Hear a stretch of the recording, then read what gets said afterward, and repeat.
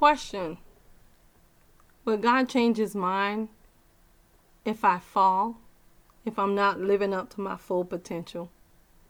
The Word of God declares that the gifts of God are of non-repentance. God does not change his mind. It is just a matter of us making sure that we are in the place where we can repent, because godly repentance bring about a change. So it doesn't matter what people tell you. It doesn't matter what you feel.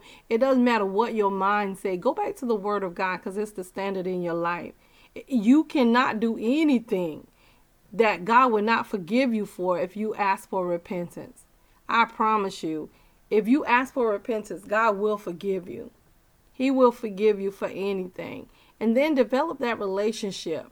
It's not about people. I promise you, the Word of God tells us that those who hunger and thirst after righteousness shall be filled. Sometimes we wait on people to give us what we need, and they can't, because man is an ending giver.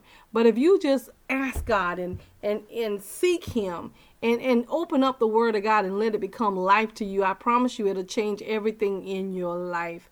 I am a living witness to that. And everything that God has said about my life, he is unlocking it. He is unfolding it right before my eyes. And I know it's because of the mercies of God that I'm not consumed in everything he said. So don't look left. Don't look right. Don't get distracted. Learn how to be uncomfortable in your comfortableness as you wait on God.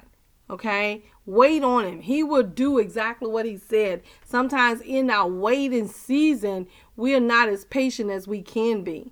But I promise you, just because you have fallen, just because you have not lived up to your potential, God has not changed his mind about you. That's a trick of the enemy. Want you to think that God has changed his mind about you, but he hasn't. And this is the confidence that we have in him, that when we ask anything according to his will, he hears us. And if we know that he hears us, we know that our petitions are granted. Real talk, Dr. Hancock.